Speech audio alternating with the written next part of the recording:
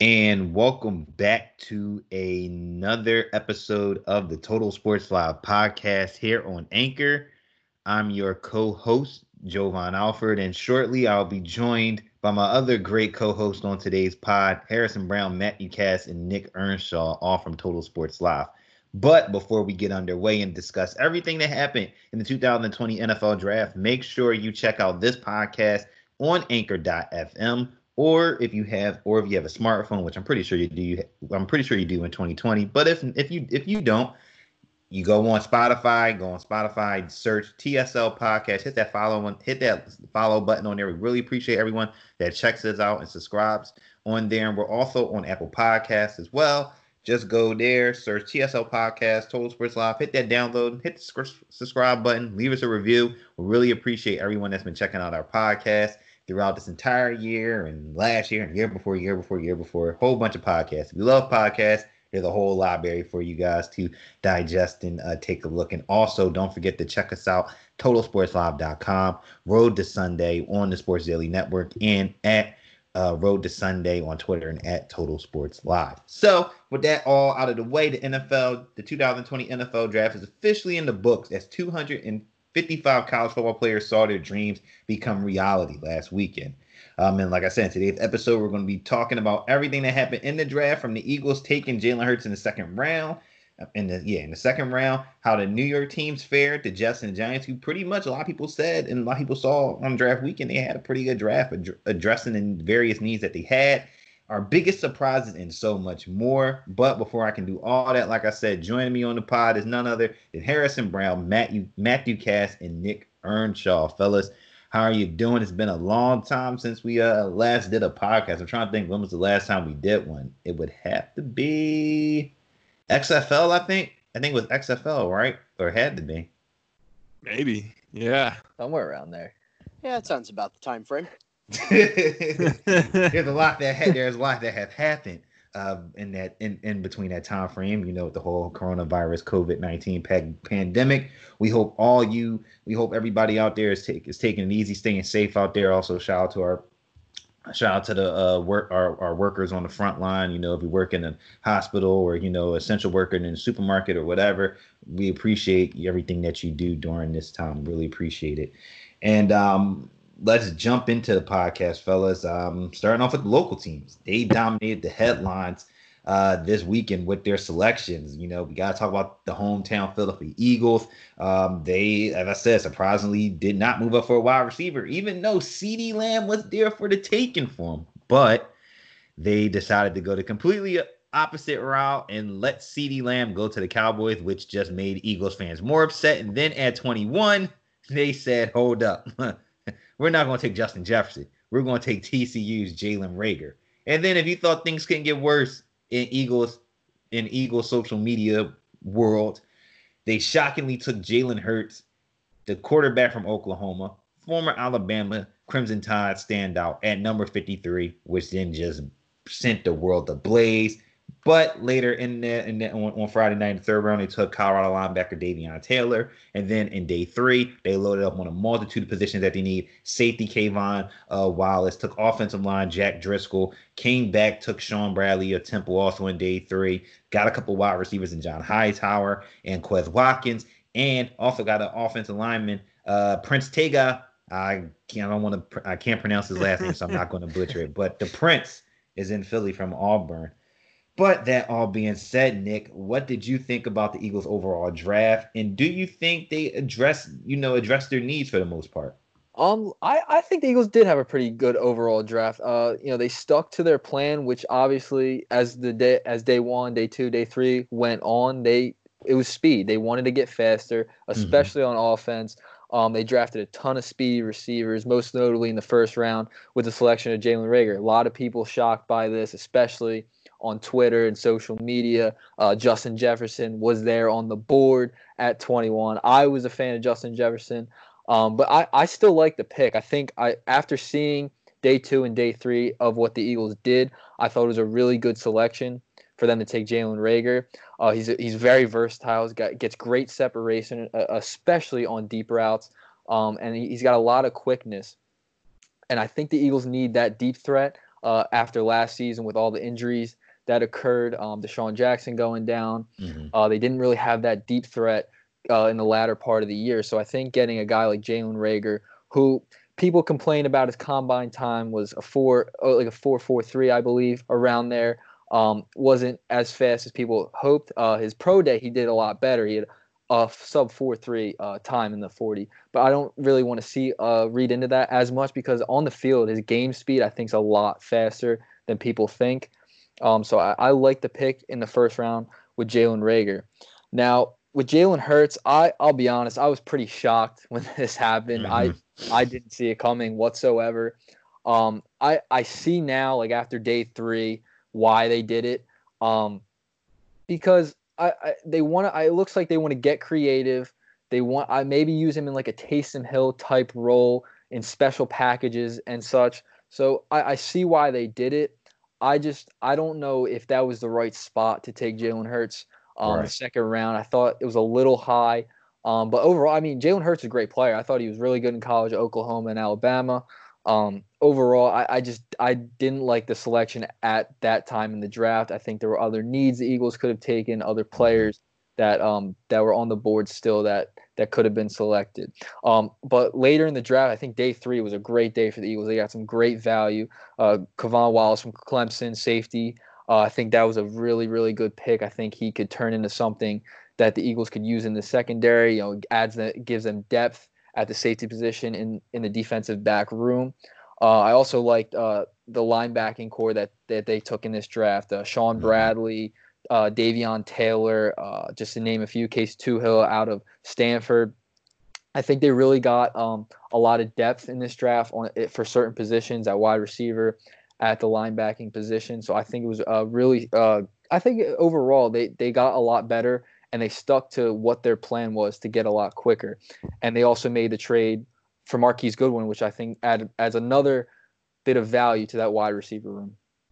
Yeah, no doubt, and it's good that you made the point about them, wanting to, have more speed at the skill positions, because like we said, even before the show, before we started recording, this team lacks speed.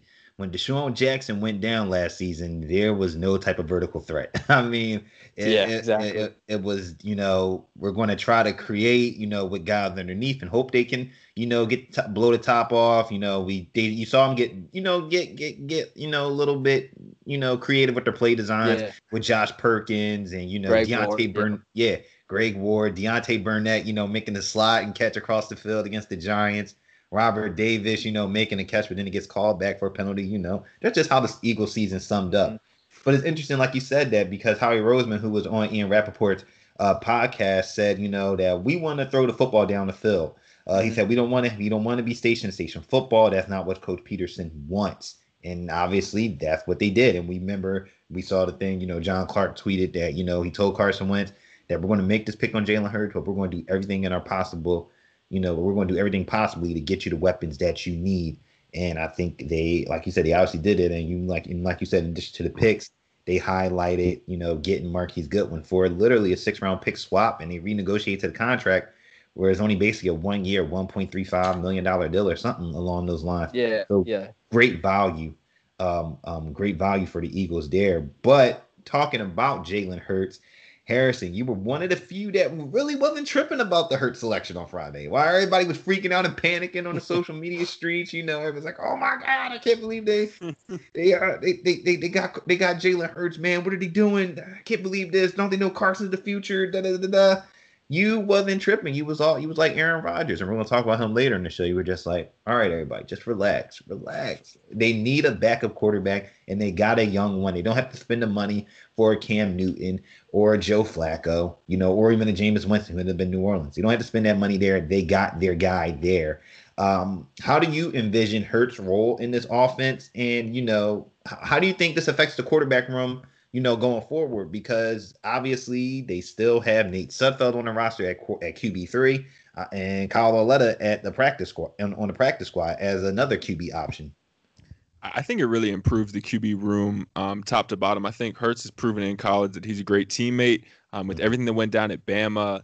it would have been easy for him to kind of get upset with how it was handled. But he Right. was a good teammate to Tua the whole way. Transferred to Oklahoma was a big part of their program, so I think that that's definitely something that played into the pick. I think they've mentioned that, but in terms of on the field, I think that he's going to bring a little bit of uniqueness to the Eagles offense for the first few years that he's here. I think he's going to stay at quarterback for his whole career. I don't think it's going to be where he's like a Taysom Hill, all over the field. I think that maybe early they use him in some fun ways. I mean, we've seen that with some different teams. Obviously, the Ravens use Lamar in some unique ways, but I definitely think that Jalen Hurts is an NFL quarterback. He's got an extremely strong arm. And one of the things that I saw this morning from Dan Orlovsky on Twitter was that the Eagles could get, interesting with some QB option plays where Wentz and Hurts are in the backfield, and it's like an RPO read where Hurts can either run it, Wentz hands it to him, Hurts can either run it or throw it. So I think there's more creativity that's going to come to the Eagles offense from this, and I think that's only going to be a good thing.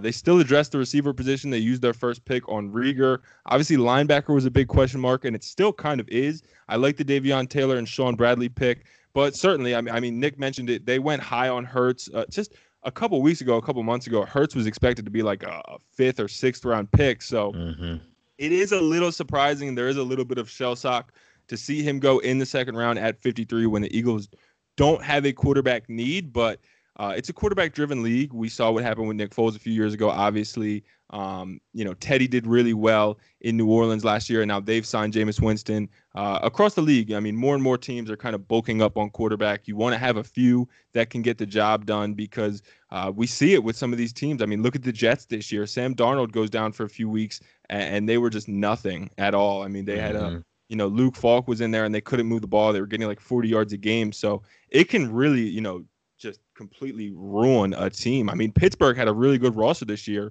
and they couldn't find their way into the playoffs because Mason Rudolph and Delvin Hodges, neither one could get it going. So I don't think it's a bad thing at all that they picked Hurts at 53. I actually really like it. I think that time is going to, make some Eagles fans kind of regret their initial reaction, but I think it was a good pick.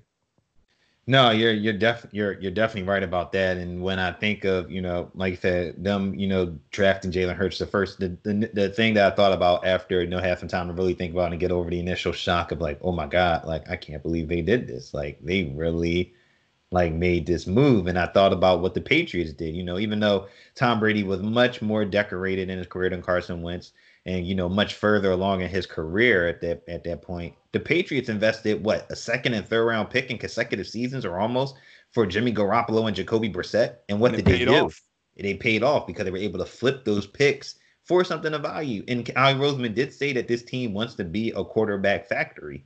So when you have that in mind, maybe, Jalen Hurts is only here for a few seasons, and we are pretty sure he's going to get the majority of reps in preseason. So it's just going to build his value up. And hey, you never know. Maybe they flip him for, a player or a pick or something down the line, and he goes somewhere already having the, established ground rules of being an NFL level quarterback for another team down the road. And I'm thinking about the Patriots. It reminds me, I think, of the story I saw this past weekend, where Bill Belichick said, drafting a quarterback was in their plans, but it just didn't happen that way. And part of me thinks that the Eagles taking Jalen Hurts kind of messed that plan up. Certainly could have. Just my suspicion there. And, you fellas mentioned the day 3 picks a lot in this, in this early portion of the podcast. And, day 3 was considered the best day for the Eagles. They addressed, the offense and defense. We know it's hard, though, for, those players to make the 53-man roster. But who do you feel has the best chance to make an immediate impact, this upcoming season? Rather, they start in September or, later in the year in October? I would think I'm going to go with Jalen Reagor. I think they really want to give this kid a chance. He's got great speed. He's that vertical threat the Eagles have been looking for, and he can be that home run type player that the Eagles need. And if Deshaun Jackson goes down again, you don't know what could happen. I think the depth there is really strong. I think Jalen Reagor is going to be make a huge impact for this Eagles team going into next season. Yeah, for me, I like the Jack Driscoll pick a lot, actually. Okay. I think that with the Hal V leaving, he was kind of that swing man for them last year. I think with him leaving, with Peters not being back, they needed to shore up their tackle depth a little bit. And they as much as they say they're a quarterback factory, I think they're a little bit of a tackle factory too. Yeah. With Jordan I agree with that. Mailata, Hal Vaitai. There's been a lot of guys that have came through and developed into really good tackles. Not to mention Lane Johnson, obviously being a first-round pick close to 7 years ago now. But they've done a really good job with tackles over the course of the past few years, and I like the Driscoll pick. Obviously, they did kind of get the Auburn offensive line, at least at the tackle position, with Prince coming in at the end of the draft. But I like the Driscoll pick a lot. And then it'll be interesting to see how Sean Bradley does. I think that, being a Temple player, staying in Philly, it's a unique dynamic. He's going to be kind of a fan favorite to start. A lot of people are going to root for him. And I think that could honestly just play to his favor. I think he's a solid tackler with good explosion. I think he could translate well to the NFL. But time will tell. A lot of times with those later round picks, it's kind of somewhat boom or bust. You can find some good depth players, but a lot of times, guys just kind of fizzle out and go quickly, as we've seen here in Philly in the past few years. But I like how they finished the draft. I think they did a good job addressing some more positions of need. Obviously, going with John Hightower and Quez Watkins also in day 3, I think it shores up the receiving core. They traded for Godwin as well that day. But the receiving core has depth now. Obviously, last year, they did not have any depth, so they wanted to really make sure that they had enough guys that are like, you know what, let's draft 3 receivers, let's trade for a vet, let's make sure we're good to go this year. So I think that them having the time to develop behind Alshon and Deshaun for however long that they're able to stay in Philly and stay healthy, I think that will only benefit their career. Most definitely, and my pick was going to be Quez Watkins too. I mean, this guy I think ran a 4.35 in the scouting combine, which was only second behind Henry Ruggs. So when you got that type of speed, you got something that leaves to be desired. And I think I saw somewhere where Daniel Jeremiah said that Watkins and any other draft class, because it was so deep at wide receiver, could have been a 3rd or 4th round pick, and that's special if the Eagles can turn any of these guys into immediate playmakers and factors. And we saw what they did last year with a lot of guys, coming off the practice squad or, being signed, off the street. Those guys came in and dominated and played well. And if they can get that out of these guys who they drafted, then they could be in good shape down the road. This is the Total Sports Live podcast here on Anchor, Spotify, and everywhere else. Here, I'm Jovan Alford, joined as always, like I said, by Matthew Cass, Harrison Brown, and Nick Earnshaw. Let's go up the turnpike to Matt, since he has been. We haven't talked about the Jets and the Giants, so we might as well go up to the turnpike and talk about the Jets and Giants. We have really good sound drafts addressing positions of need and getting players that could be immediate contributors. I think a lot of people will look at the Jets draft and Joe Douglas and say, man, Joe got the draft that Howie should have had with the players that he picked at certain positions, especially at wide receiver, safety, and corner, and even at running back, getting LaMichael Piron of Florida. But Matt, what did you, from your vantage point, what did you think about, both teams' draft, and maybe what was a favorite selection of yours? Yeah, it's interesting that both teams do share the same stadium, because they also seem to be sharing a brain on draft day. The Giants, of course, at 4 took Andrew Thomas, an offensive lineman from Georgia, and the Jets at 11 took Mekhi Becton in Louisville, who was also very much on the Giants draft radar. Mm-hmm. So I'm going to start with the Giants just because they are my rooting interest here. I think that the selection of Thomas was a very good pick. He's not, by any stretch of the imagination, I don't think he clarifies yet as a Hall of Famer or gold jacket guy. But if you believe, like Dave Gettleman does, that you have your quarterback of the future in Daniel Jones, you need to keep him upright. You need to keep him from fumbling. You need to keep him from getting, strip sacked.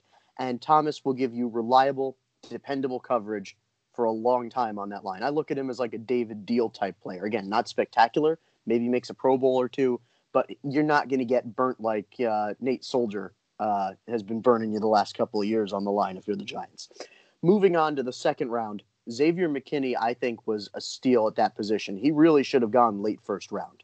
Mm-hmm. So, for him to still be available at number 36 when the Giants selected again was huge. And, they took him. I think he was the best player available and filled the position of need, because the defense has certainly been getting toasted repeatedly.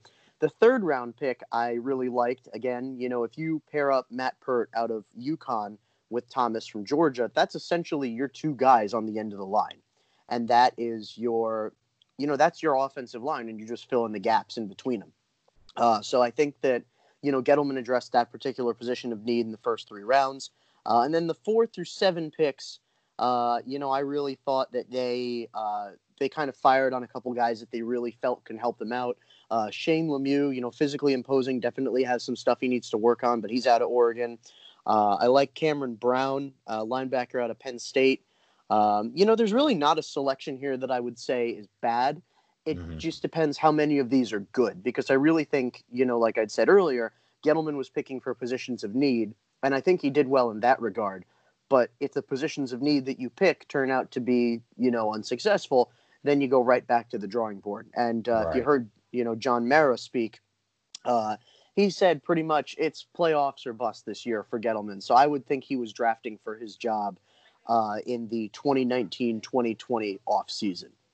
So moving over to the Jets locker room, like I said, Mekhi Becton, huge, physical. I mean, one of, if not the best linemen available in the draft on the offensive side of the ball. I was not surprised that the Jets took him when he was available. Sam Darnold, of course, had that Seeing Ghosts game.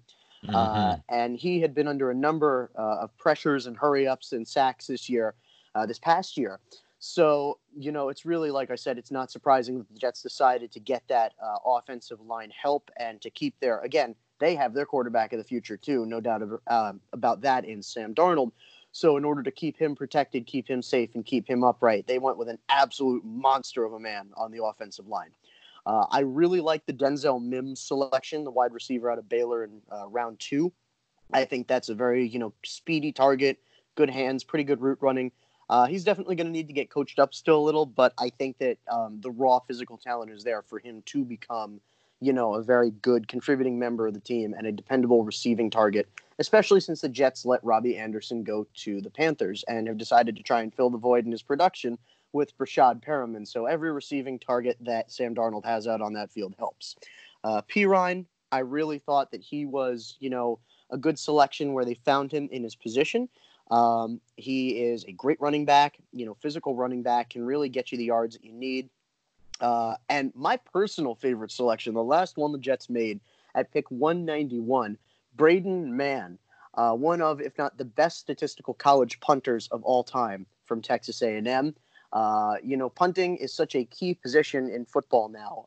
A lot of what football has come down to is a field position game most weeks. So if you can keep a team pinned well back within their 20 to start on a number of their drives, and you get great field position starting past the 30, you'll eventually begin to wear a defense down. It doesn't matter how good a defensive unit is. If they are constantly on the field, if they constantly have to be defending, eventually they're going to crack. I mean, you saw that happen with the Broncos the last few years. They've had a world beater defense, and they had, old Joe Flacco, a bunch of other terrible quarterbacks. They have not had a good offense. So when the offense stalls, it doesn't matter how good the defense is. If you leave them out on the field, they're getting burnt to a crisp. So to be able to kind of play that field position game is key for the Jets. I agree, completely agree. And, staying with the Jets, they also made a interesting selection in the 4th round, taking James Morgan. This was a guy who was getting a lot of day 3 buzz. And he met with a lot of teams leading up to the draft. What did you think about them, almost doing what the Eagles did in a way? Sam Darnold's pretty still young in his career too, but like Harrison said, they got to some trouble without no Darnold last season, and it only got worse with Trevor Siemian and then Luke Falk, having to hold down the signal caller position for the New York Jets. Yeah, that was definitely once Darnold kind of had to deal with some issues there. You saw, like you said, they really got well into the weeds with their quarterback situation. Now, do I think James Morgan is, the starter? Of course not. No, that's Sam Darnold's team until the day he decides to hang up his cleats, whether it be from mononucleosis or something else. But James Morgan is, as far as I can tell, a dependable, starting quarterback. Statistically, he's going to come in and provide you a very serviceable performance. He's not a world beater by any stretch of the imagination, but when you're talking about the backup quarterback, you don't really need a world beater. You just need a guy that can come in and manage the game. And I Right. think that's what James Morgan will, for the Jets. Hey, we'll see how it all breaks down for both New York team. Like you said, Gettleman maybe drafting for his job. The Jets, Douglas, taking over as the new guy there, trying to, get that team back to the playoffs and, in a division, the AFC East, which, is up for grabs this season. So, hey, we'll see how it all, pans out here in the upcoming, 2020 NFL season. Like I said, this is the Total Sports Live podcast here on Anchor. We got a few more topics for you all on today's show before we wrap up. And let's look at, outside of our local teams, let's look at the biggest surprises of the draft. This draft class, for all respects, was a deep class, from quarterback, cornerback, defensive line, even running back to a certain point, wide receiver obviously was deep. There's a lot to like about this draft, and there was a lot not like about this draft, depending on who your team was and who your player that was picked there for at that selection. Nick, leading off with you, what was your biggest surprise of the NFL draft? I would have to say the selection of Jordan Love by the Green Bay Packers. I didn't really see that coming. I didn't really think Green Bay was going to take a quarterback that early, or if at all, because, you still have Aaron Rodgers, who I think can still give the Packers some really good seasons left. I think that, he's in his late 30s. I understand why they did it. They did it with Brett Favre and Aaron Rodgers. So Aaron Rodgers got Aaron Rodgers pretty much. So, Jordan Love, he's a very talented quarterback. I think he could be definitely a good starting quarterback in this league. I just don't know if the Packers right now should have taken Love, because they need more weapons. I mean, Devontae Adams is there. After that, the wide receiver position kind of really falls off in Green Bay. I think there could have been, another receiver that they could have taken. Something I've noticed over the past 8 seasons that the Packers in the first round, they've taken a defensive player. So they really haven't gotten a splash type player in the first round for Aaron Rodgers, another weapon. They've taken these guys later in like the 3rd, 4th, 5th, 6th rounds. So I thought taking Jordan Love now was a bit interesting. They're probably going to let him develop behind Rodgers, and maybe he'll take over the starting quarterback position one day. But I think surrounding Aaron Rodgers right now, I mean, this team went to the conference championship last year. I think if you got him another weapon, start surrounding him with more weapons, they could get over that hump and maybe reach the Super Bowl. So I thought taking him in the first round was a bit shocking. So we'll see. I think that they'll probably let him develop behind Rodgers, and he'll eventually turn into the Packers quarterback. But I think if you got him another weapon, I think it would have been a much better pick at that spot. Yeah, Jordan Love was probably one of the biggest mysteries heading into this year's draft. A lot of people didn't know where he was actually going to slide. A lot of people didn't. Exactly. A lot of people thought that, maybe they thought that maybe he was, going to go either between pick 5 or 25. Exactly. Saw people say that he might, go in the 2nd round, where it probably would have been a more easier selection for the Packers if they did so. But like you said, they needed some weapons there. I thought, and if the Eagles didn't take Jalen Reagor, I thought Jalen Reagor was a perfect spot for because to be that compliment to Devontae Adams, because you can't roll out there with just Devontae Adams and 3 other wide receivers. It just doesn't work. Marquez Valdez-Scantling took a step back. I thought that was going to be his breakout year in this last season. He took a step back. I don't know if Geronimo Allison is there anymore, but you see what he's working with. He's not working with you're not giving the guy weapons, and there's only so much, A.J. Dillon's going to do as a rookie, as a running back in the 2nd round. And then to grab a tight end who you envision as a fullback in the 3rd round, that's not that's not sound football. But hey, maybe Matt LaFleur has a plan for this guy and for this team going forward and what he envisions and what he believes in. Maybe he's trying to turn him into almost like what the Titans did at their running game with A.J. Dillon and Derrick Henry. So hey, we'll see what happens there. Harrison, what was one of your biggest surprises when it comes to the NFL draft? I was surprised by the Jordan Love pick. Also, I think that it would have been easier for them to make that pick had they addressed the receiver position in the second or third round. But nonetheless, the thing that was most surprising for me was Tristan Wirfs, the offensive tackle out of Iowa, sliding down to 14 for the Bucks. I think it's a really good pick, and I'll get into that later. But with Andrew Thomas going at 4, Andrew Thomas is obviously a very talented player, but honestly, I had seen some comparisons where Wirfs was maybe the higher rated prospect than Thomas. Then Becton that the Jets drafted at 11. So I was a little surprised to see him fall there. Really thought that the Browns could pick Tristan Wirfs at 10, but they went with the offensive tackle out of Alabama. Very talented kid as well, can play right tackle or left tackle. So there was a lot of offensive line talent. I thought personally that Wirfs was probably the best in the class. So to see him drop to 14 was very surprising for me.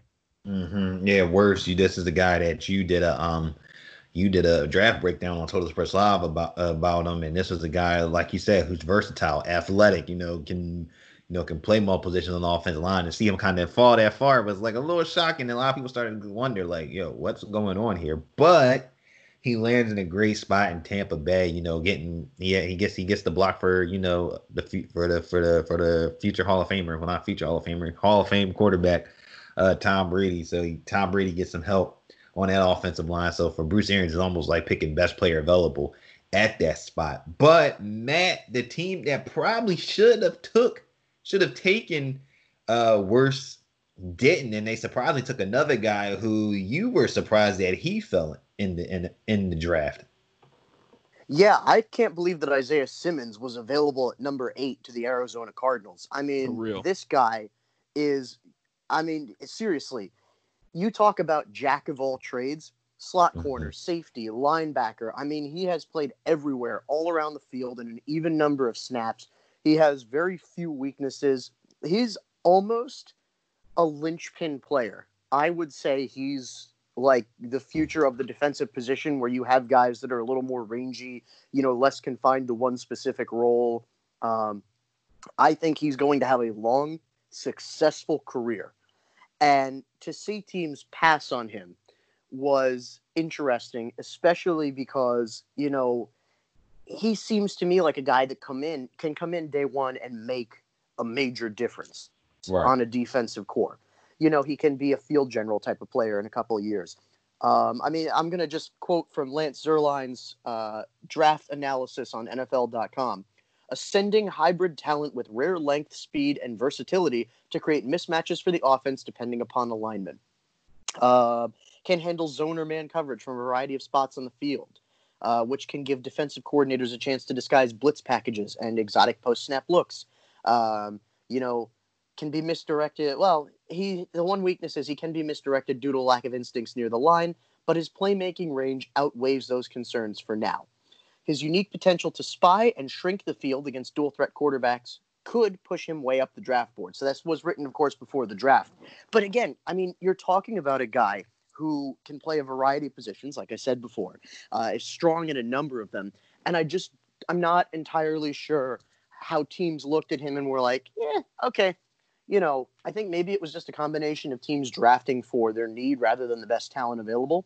Mm-hmm. But the Cardinals have an absolute dog in Isaiah Simmons. And just looking down the draft order here, too, of course, the Bengals were always going to pick Burrow. The Skins were always going to pick Chase Young. Okudah was an interesting choice. Obviously, they needed a cornerback since Darius Slay went to the Eagles. Giants, of course, picking Thomas, since they needed line help. The Dolphins, of course, went with Tua. Herbert, for Los Angeles, since they just lost Phillip Rivers to Indianapolis. Derek Brown was the pick right before Isaiah Simmons, and I just don't know. I feel like if you're Carolina, it's a toss-up, and I personally would have gone with Simmons if I was in the Carolina Panthers digital war room on draft night. But, hey, he falls all the way to 8th. He's picked up by Arizona, so he's going to make his coin out in the desert there, and we'll see what he can do with the Cardinals, but I would have to imagine that he's going to make a couple teams look foolish for passing on him. Hey, for sure. Like a lot of people had the Cardinals going for offensive line, in the draft. But hey, like you said, when you get a jack of all trades defender like Isaiah Simmons, it's kind of hard to pass up a guy that you can plug and play. I mean, we look at the Cardinals linebacking core right now.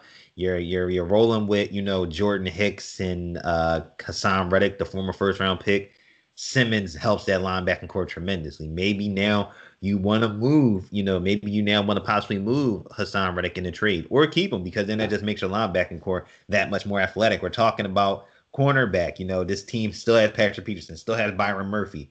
You at safety, you still got Budda Baker. I mean, you add him in that secondary at safety, you got something there. So all them type of playmakers on that defense, it's definitely going to help. And I think they did a good job eventually addressing the offensive line. I think they got Josh Jones in the third round, which is another guy who was projected to go between the first and third round out of Houston. So, great. Cliff Kingsbury gets the best player available. It wasn't CeeDee Lamb, it was like the smokiest of smoke screens. They get their defensive player, a defensive stalwart, and Isaiah Simmons, excuse me. And for me, I would say my biggest surprise in the draft was just the small number of small school players that got drafted. I saw this in a newsletter that I subscribed to on Axios Sports by Kendall Baker, and he tweeted out, said FCS schools have produced an average of 18 picks per draft in the modern era between 93 to the present. However, this year they produced just 6. He said canceled pro days due to COVID clearly played a role, and that's the truth. And then when you look further down the line, you only had 2 players from D2 and 1 player from D3 get selected. So we're looking at a total of 9 small schoolers only get selected in this year's draft class, and that's very alarming. And we know that the pandemic, which was out of nobody's control, played a role in these small schoolers, getting an opportunity, to not only, disrupt their stuff at these, D1 FCS schools, to show their worth to NFL scouts. And, I think, and I said this on Twitter too, that I think we're also seeing a trickle down effect, happening with UDFA signings too, because we're not seeing as much, of the small school that get signed the UDFA deals, and then there's no rookie minicamp. So now there's no more small school players getting tryout opportunities, and that's a big blow. And then we didn't have the HBCU combine, which was going to probably be a big help to to the HBCU ballers that we had coming out this year, like a Ryan Stanley out of Florida A&M, or like a DeAndre Francois out of Hampton. I know Jalen Morton from Prairie View A&M got a deal with the Packers, so that was good to see. Manasseh Bailey out of Morgan State getting a deal with the Eagles. Another speedy wide receiver. This goes with the theme with the Eagles, but he got an opportunity. But there's just so many small school guys, that won't get a chance to see their NFL dream come to fruition, and it's just, it's sad to see. And I don't know if you fellas had anything more you wanted to add on to that point. Yeah, I mean, I'll jump in there. I think that this year, with the lack of pro days and the lack of rookie minicamp, like you mentioned, it's going to take a hit. The thing that I do like is that guys are going to be able to participate in their pro days. That's kind of a thing that's already been happening. Right. Like if you're an older player who graduated and you kind of haven't landed anywhere, you can go back and do the pro day. So I think a lot of guys are going to get that opportunity, and I think that one thing the NFL could kind of do to help out is maybe expand training camp rosters next year a little bit. Yes. Maybe kind of leave a little bit more room. Maybe you can't dress everyone for the preseason games, but maybe you can have 10 extra guys as preseason practice squad or something like that to kind of get some extra guys looks. And then, obviously the XFL folding is really a bummer right now, because it would be a perfect time for a lot of these guys to go there. Canada is an interesting option if you're kind of looking for a spot. Obviously, you can make a really good career out there, but with the roster restrictions and with kind of I know they changed it, but there's still some restrictions on when you can go to the NFL. Like, you have to spend some time in Canada first before you can pursue those opportunities. So it's not the best for American players to go up there. Great spot for Canadian guys. But, so it is kind of a tough landscape right now. I definitely feel for a lot of these players who are kind of on the fence between the NFL and maybe having to give up football forever. It's a really tough time to be going through that. But obviously, I mean, it's a tough time kind of to be going through anything with this pandemic. But, in our small little football world, it is definitely unfortunate for a lot of these really talented athletes, like you said. I'm super excited for the HBCU Combine next year. I think that a lot of these NFL teams are going to realize there's a lot more talent that's there that they kind of have been overlooking because of quality of play competition. Well, the HBCU play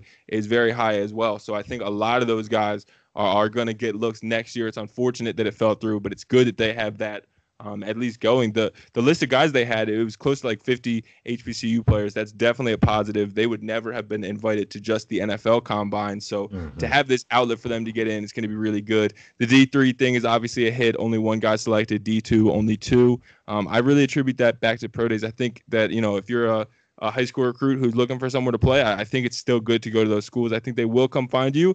I think this year is hopefully going to be an outlier, and next year it'll get back on track.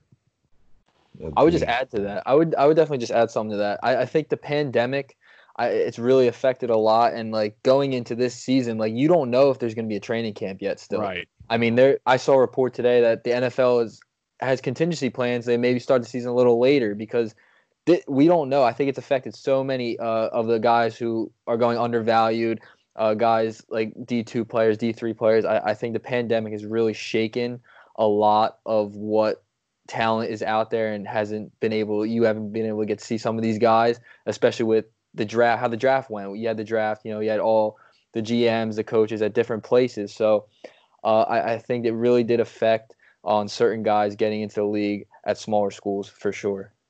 Hey, we'll see what happens. Like you said, hopefully this time next year we'll be talking about 18, small schools getting an opportunity and more, tryout guys, and hearing those stories of, the guy from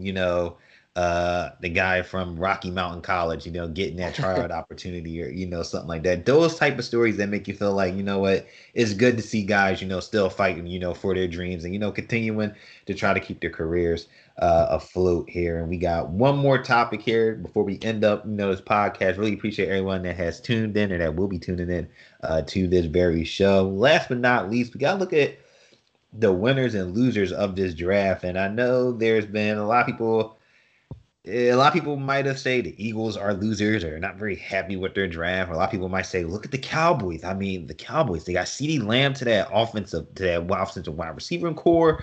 They got a solid center in Tyler Badias there in the 5th. They got a corner in Trayvon Diggs. This is the year, man. The Cowboys are going to win the NFC East. They're going to, Jerry Jones hit a home run out the park with his draft, and they're about to take off. And then there's other people that said, "Oh my God, the Packers did it again. They once again neglected Aaron Rodgers and trying to get him some help. I don't understand it at all." That being said, Nick, who are your winners and losers from this year's draft? A team that I think had a great draft and won was the Baltimore Ravens. I think they got a lot better in this draft, especially improving that linebacking core. They took LJ Fort last year basically from the Eagles. The Eagles let him go. He goes and has a pretty good year with the Ravens. But other than that, the linebacking core was a little weak. Getting Patrick Queen in the 1st round. Also, I think getting Malik Harris in the 3rd round is going to be a huge upgrade for them. And also, they made some good value picks. 2nd round, they get J.K. Dobbins, improving that already stellar running game. I mean, this is a 14-win team that I think got better throughout the draft. So I really like what the Ravens did. Also got a good receiver from SMU in the latter rounds, James Prochet from SMU. I think he's going to be a really key player to watch going into next year in camp. And then one of the losers I have is the New England Patriots. They some of the picks they made just made me scratch my head. They didn't take any really receivers, any running backs. They did take a few guys on the offensive line. They didn't take a quarterback, which I thought was shocking. They're going in with Stidham. Okay, I don't know what you're going to get out of him this year. And then you take a kicker in the 5th round, which is it's very interesting out of Marshall. So I didn't think the Patriots really did anything special in this year's draft. No, they didn't. And like you said, and then they also doubled up at tight end, which was interesting. And it wasn't the tight ends that everybody was talking about.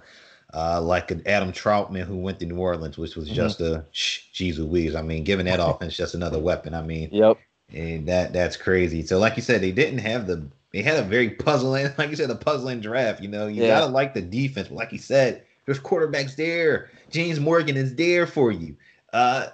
Jake Fromm is there for you. If you Jacob Eason is there. If you want to even get down with that, like the options are there, and Bill Belichick dropped the ball. So hey, unless they go for Cam Newton or Joe Flacco, it's going to be Jarrett Stidham time in Foxborough, and I don't know how that's going to.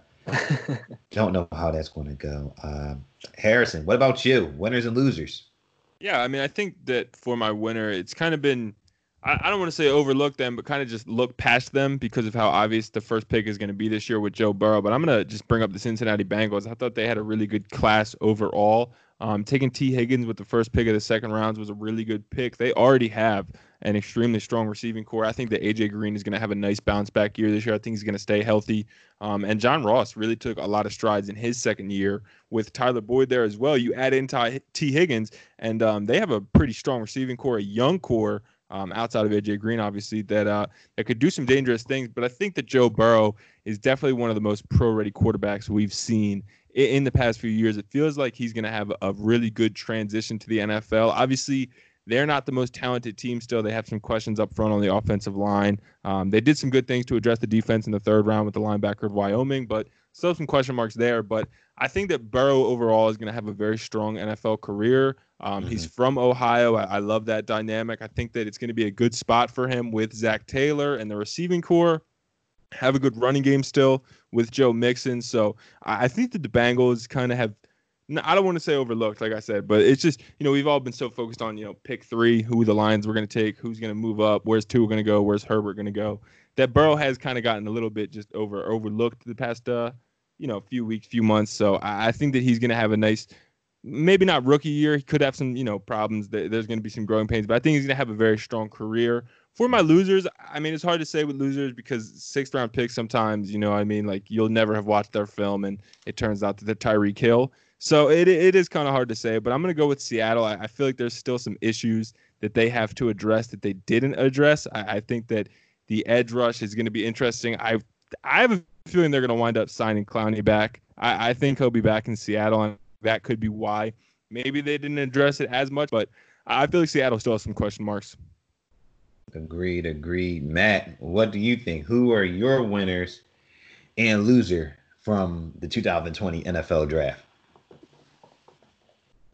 Well, my winner is definitely the Denver Broncos. After deciding that Drew Lock is their quarterback of the future, they got him a ton of help, both in receiving targets and on the offensive line. They drafted Jerry Jeudy, probably the best route runner in this draft in the wide receiver class. Then they doubled up on wide receivers, going with KJ Hamler. And then in the 3rd round, they got Lloyd Cushenberry out of LSU off that championship Tigers team. So that's offensive line help, receiving help. I mean, if you are a quarterback in your true full year where you're the guy, you suddenly have really good targets and really good protection. I think that and then they got a tight end, and I'm going to butcher this name horribly. Albert Okwuegbunam? I don't know. Yeah, the tight end from Missouri. Yeah, I there's no way in hell I'm getting that name. So, he's got tight ends, he's got wide receivers, he's got offensive line help. And I think if Drew Lock is going to succeed, he's going to succeed because of the weapons they've placed around him. Yep. The New England Patriots, as previously discussed, I think Belichick, was a little high on his drafting abilities. I think that, he made some picks that he has gotten away with scrutiny-wise because he's Bill Belichick and because he's a defensive mastermind. But, I don't know if going into the season with Jarrett Stidham, like you guys said, is going to help. I also think they should have featured his Siberian Husky more because that dog was adorable. My final loser of draft weekend is the ESPN graphics guy who found time to remind us after every pick that this player had a family member who died in a horrific Final Destination scenario. It was bad. Like the one guy where it's like, oh, his father slipped on loose pavement, fell into the street, and was hit by a pickup truck. It's like, did I need to know that? It was bad. Yeah. It's like it's their best day of their career and their life, and you got to bring that up again. You got to find a healthy medium. There's always a good backstory, but it was really intense this year. Like every pick, like grandma's cousin's uncle passed. Like, all right, it's you know what I mean? Let's talk about football. Yeah, it's like cancer, drug addiction, prison, untimely death. Some dude drowned. Some dude got hit by lightning. It was like, at some point, I love a good overcoming adversity story as much as the next guy, but let these players be the one to tell it. Don't, Right. throw that information out alongside a graphic of them like putting on their team's draft cap. That's wild. Oh, And then under that is like spaghetti. Like Yeah. yeah. And another thing too, the winner of this year's NFL draft, the big winner, Roger Goodell, who got to sit down, slump in his chair, and have a drink or five in it was between a good picks. year for the commish. Roger was looking mighty comfortable. It's like by the time we got to the third round, my man had his feet up and it was like, all right, kids, I'm about to tell you a nice little story. Gather around, children. It was Let's like talk NFL draft. day 2. It started. He was standing up. Then he slowly moved to the chair, and then he just laid back. Yeah, he was done. It went from one to the next. He's like, I can't do this no more. Next year, hopefully, we can like get back outside, and I can only do the first round, and that's good. So, that's great. My winners from this draft class, I would say I like everybody's selection so far, though. Amazing. Like the Ravens, I love that pick. Broncos, love that pick. I loved everybody's pick so far. My winners, I would have to say the Carolina Panthers. This was a team that Matt Rule was taking over that had the pieces on offense. They had DJ Moore. They had Run CMC. They got offense. They got some offensive line still can pick up some more there, but they're pretty solid there. And they got free agency, picked up Robbie Anderson on a 2-year deal, signed Teddy to a 3-year deal, and they look like they're ready to roll there. And then they come back in defense, and this is what I thought that the Panthers had to do to be successful. They had to load up on defense and had to load up at certain spots that they needed to, and I thought they did a great job. First round, Derek Brown upgrading that middle of the line to go with K'Wan Short, Dontari Poe. Didn't really work out there. Now K'Wan Short's there next to now Brown's to play next to K'Wan. That should be great. Then in the second round, they get the Penn State defensive end, Yetur Gross-Matos, a guy who was projected to go in that late first round range, but got knocked back to the second round. He'll play on that edge with Brian Burns on the other end, who was drafted last year. I want to say in the first round. Then they come back in the second round, get Jeremy Chin out of Southern Illinois. Great selection right there. Again, a versatile DB who can play safety, and a lot of people think he might be able to play cornerback. Great pick there. They get Troy Pride Jr. out of Notre Dame, another corner in the fourth round. And then they get the XFL favorite, Kenny Robinson, in the fifth round, a guy who I thought the Eagles probably should have had interest in, but they got Kayvon Wallace in the fourth round, so I'm all good with that. But yeah, Kenny Robinson there in the fifth round, perfect. I would say a perfect pick for a value there for Matt Rule. And I just think overall a great draft for Matt Rule and company. Loading up on defense, young playmakers. They got the players on offense. I know the division's a little bit tougher now with Breeze back in company. He's got Emmanuel Sanders, with him, and Brady's there. But hey, the Panthers could make some noise. And might not be this year, but next year and the years down the line, if these young playmakers that they got pan out to be something, then they could be very scary to watch out for. And then losers, the Packers. We talked about it in this podcast already. The Packers did not do a good job of providing Aaron Rodgers with playmakers at wide receiver. Instead, they got Jordan Love, A.J. Dillon, and Josiah Deguara. And, no disrespect to none of those guys. Jordan Love, if you want to think about the future, then, hey, go do it. If that's what you want to do, then, hey, I'm all for it. A.J. Dillon, a guy who I didn't have a second round grade on him. If anything, he was a day 3 guy to me, fourth round type of guy in the range where we're talking about LaMichael Pirine, Zach Moss. In my opinion. So they get another running back, and then they go Josiah Deguara, knowing who's going to become a fullback. And they did not get Aaron some help, and that's just not a good look. And another winner that I had to throw in there for the draft is the way they pulled it off. I thought they did a great job of just putting on the draft, in the tough circumstances that we had. And something that I thought that was so intriguing was that the family aspect that we got across in the draft, just the coaches and the executives, along with the families, everybody sitting down with their family, during the draft, and you see them interacting, and it was so cool to see. And I think, like I said, back in this newsletter I was looking at, Kendall Baker pointed that out as well, saying, it's like, what are they saying? In addition to revealing how much can be accomplished from the comfort of one home, the virtual draft and limited offseason has also inspired coaches and GMs to think about permanent improvements to their work-life balance, and working smarter rather than longer. Ian Rappaport tweeted saying it was unanimous. So many coaches wondered, do we really need to work the sheer hours we do when their work was really done? Literally every person mentioned the extra time with his family. A legit eye-opening experience. Dolphins head coach Brian Flores said it's been a lot of fun, actually. I haven't spent this much time with my family, my kids, my wife in a long time. And then Lions GM Bob Quinn said, if we can find a better work-life balance in the months of February, March, and April, I'm all for it. So, hey, it looks like the NFL might have found something there, and we'll see. The draft is supposed to be scheduled to be in Cleveland next season.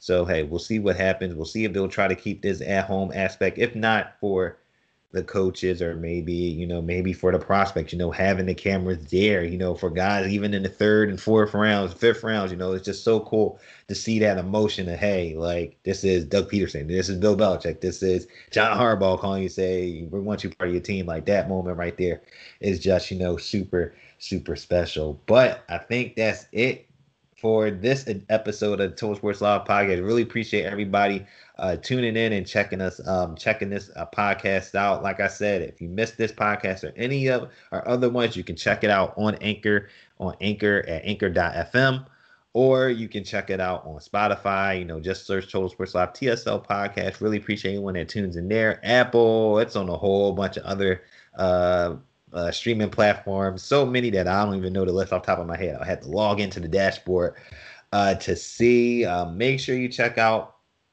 TotalSportsLive.com as well, and Road to Sunday. We'll start, as we get through, through the football months, we start to gear towards maybe training camp and stuff. We'll start throwing some more stuff up there, and then, sports eventually does make its way back in the right time. You'll see some more stuff on there as well. Fellas, any last words before we wrap? Everybody stay safe. Yes, for sure. Wash your hands. For definitely. Just stay in. Just power through this whole thing, for sure. Yeah, please observe the stay-at-home mandates. I'm trying to have something resembling a summer this year. For real. Yeah. I think we all are. I think we definitely are on. And I think that's a great way to end off. So for me, Matt, Nick, Harrison, everyone have a good one, and we will talk to you guys very soon in the near future. Talking about, I don't know, we'll figure out something to talk about. Maybe it'll be MLB The Show, E-League playoffs. I don't know. Yeah, there you go. We'll figure it out. But hey, everybody, thanks for tuning in, and we'll talk to you guys very soon.